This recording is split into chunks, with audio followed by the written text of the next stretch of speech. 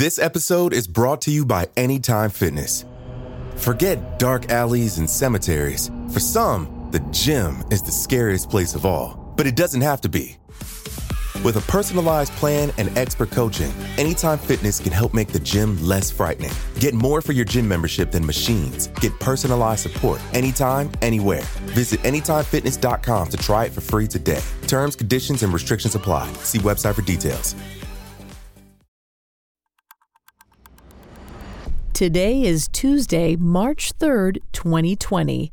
On this day in 2006, former British pop star Gary Glitter was convicted of molesting 2 underage girls in Vietnam.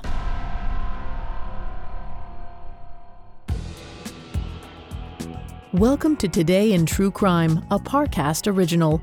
Due to the graphic nature of today's crimes, listener discretion is advised. We advise extreme caution for children under 13.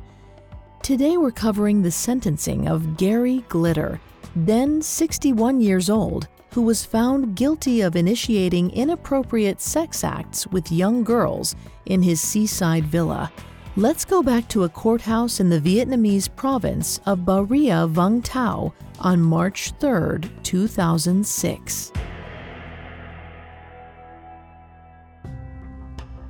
Hordes of reporters and paparazzi gathered on the steps of the courthouse, waiting for what news would trickle out from the other side of the doors.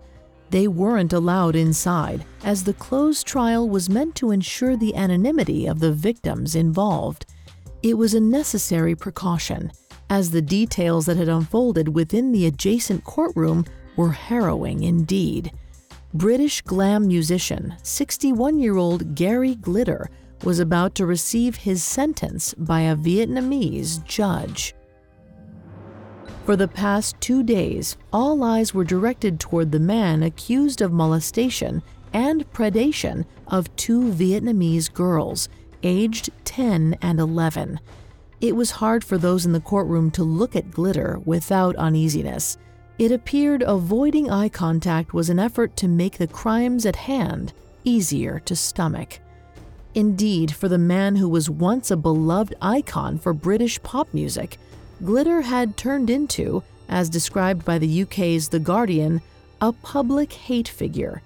Since 1997, allegations came out in waves against the celebrity, each one more horrifying than the last.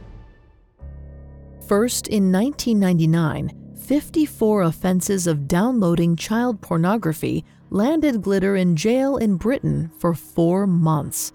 However, his response to this conviction indicated that he had not accepted the gravity of his habits. When asked why he did it, he skirted any blame, explaining, "I was abused as a child, so maybe I was trying to work my own feelings out." Unfortunately, more allegations and scandals followed. In 2003, Glitter was deported from Cambodia following a brief detainment by local police. Though the UK's Foreign Office didn't confirm the circumstances under which he was removed, many suspected the reason was for sex offenses. And Glitter's presence inside the courtroom in Vietnam 3 years later in 2006 indicated little, if anything, had changed. He was an older man, but no more repentant. In fact, during the trial, Glitter had lashed back at prosecutors. In response to accusations that he engaged with the girls both in his vacation home in Vũng Tàu and in hotels near the residence, Glitter said the allegations were media conspiracies. According to The Hollywood Reporter, the only reason 2 young girls were in his home was because he was teaching the girls English, allowing them to stay overnight because they were scared of ghosts. No one believed this. In fact, even Glitter's lawyer saw through his claims. Before the trial began, defense attorney Latan Kin gave a vague statement that seemed to indicate the case wouldn't lead to an acquittal. According to The Guardian, Kin said, "He says he has not committed any crime. I will do my best to defend him," adding that it will be very difficult. Glitter's sentencing confirmed no one was keen to let him off the hook this time. Judge Huang Tan Tung stepped forward to read what reparation would be due from Glitter, addressing him by his birth name of Paul Francis Gadd. The judge excoriated Glitter for acts of pedophilia. Not only had he preyed upon the young girls and caused them psychological harm, he had also attempted to flee when the allegations became public. Glitter had been caught just as he was about to board a plane to Thailand. He was promptly arrested and detained in a prison in Ho Chi Minh City for nearly 4 months before his trial. Unlike prior offenses, Glitter wouldn't walk away with a slap on the wrist. Judge Tung stated that after 1 year in a Vietnamese state prison, he would become eligible for parole. Glitter was further instructed that he must pay compensation to the families of both victims. In addition, once he was released from prison, he would be immediately extradited from the country. Though the mood of the court remained grave following the news, it was impossible to avoid acknowledging that Glitter had evaded the more serious charge of child rape. Had he been convicted of the latter, the maximum penalty would have been death by firing squad. Instead, he would serve 3 years in a Binh Thuan prison. Coming up, Gary Glitter is released from jail in Vietnam and returns to the UK, only to meet more shocking accusations. This episode is brought to you by Anytime Fitness. Forget dark alleys and cemeteries. For some, the gym is the scariest place of all, but it doesn't have to be. With a personalized plan and expert coaching, Anytime Fitness can help make the gym less frightening. Get more for your gym membership than machines. Get personalized support anytime, anywhere. Visit AnytimeFitness.com to try it for free today. Terms, conditions, and restrictions apply. See website for details. Now back to the story.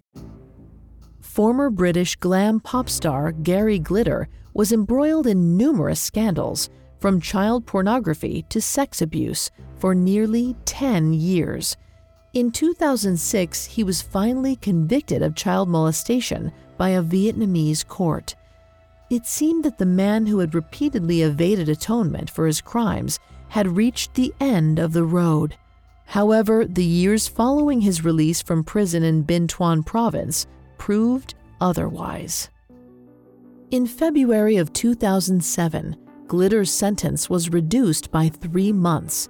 A year and a half later, in August of 2008, he was released, and the deportation order from his 2006 sentence kicked in. Glitter was sent back to Britain.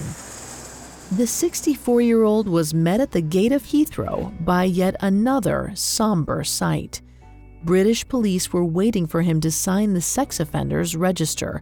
It seemed to mark the end of a habitual predator who'd been in and out of the spotlight for his crimes for over a decade. However, 7 years later, the 71-year-old's past would yield more disturbing details unearthed in an investigation by London's Metropolitan Police. Like many abusers, Glitter had long tried to discount accusations as attempts to slander his name and fame, and like many celebrity criminals, he'd been able to use his power, or money, to sway victims into silence. London's Metropolitan Police's Operation U-Tree, a massive sexual abuse investigation which began in 2012, was created to rectify these injustices. This most recent round of charges, with allegations dating back to the 1970s, found the former star without many excuses to explain his crimes. However feeble he tried to appear to the Southwark Crown Court in London, the jury wasn't susceptible to the Glitter's fake tears, according to a report by the BBC. It's certainly possible that Glitter's lack of remorse for his prior crimes fueled investigators to present the most damning case possible following Operation U-Tree. A conviction for years' worth of victims and treachery hung in the balance. After a 2-week-long trial, Glitter was found guilty of, according to the BBC, attempted rape, 4 counts of indecent assault, and 1 of having sex with a girl under 13.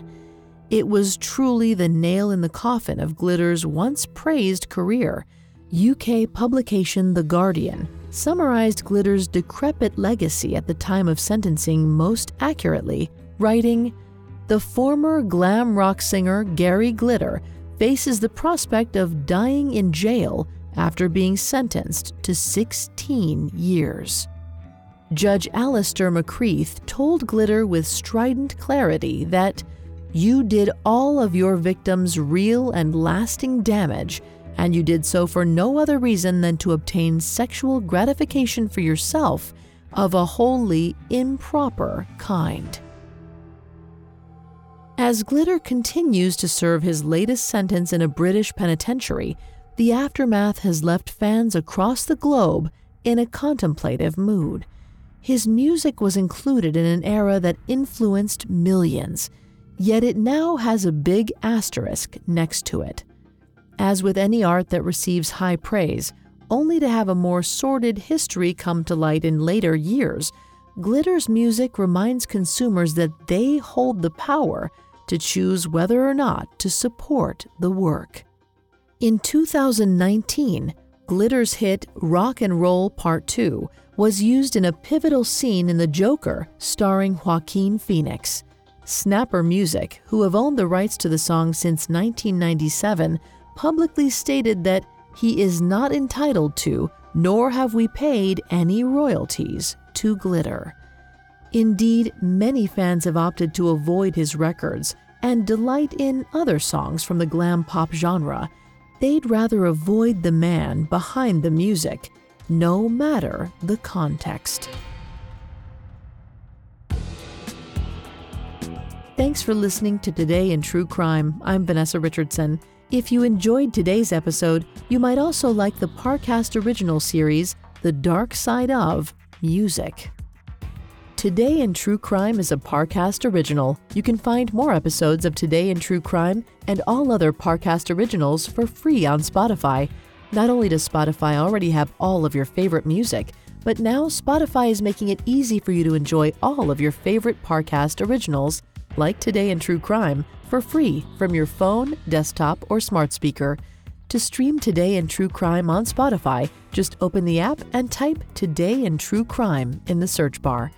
At Parcast, we're grateful for you, our listeners. You allow us to do what we love. Let us know how we're doing. Reach out on Facebook and Instagram at Parcast and Twitter at Parcast Network. We'll be back with a brand new episode tomorrow in True Crime. Today in True Crime was created by Max Cutler and is a Parcast Studios original. It is executive produced by Max Cutler, sound designed by Andy Waits, with production assistance by Ron Shapiro, Carly Madden, and Aaron Larson. This episode of Today in True Crime was written by Mackenzie Moore, with writing assistance by Abigail Cannon. I'm Vanessa Richardson.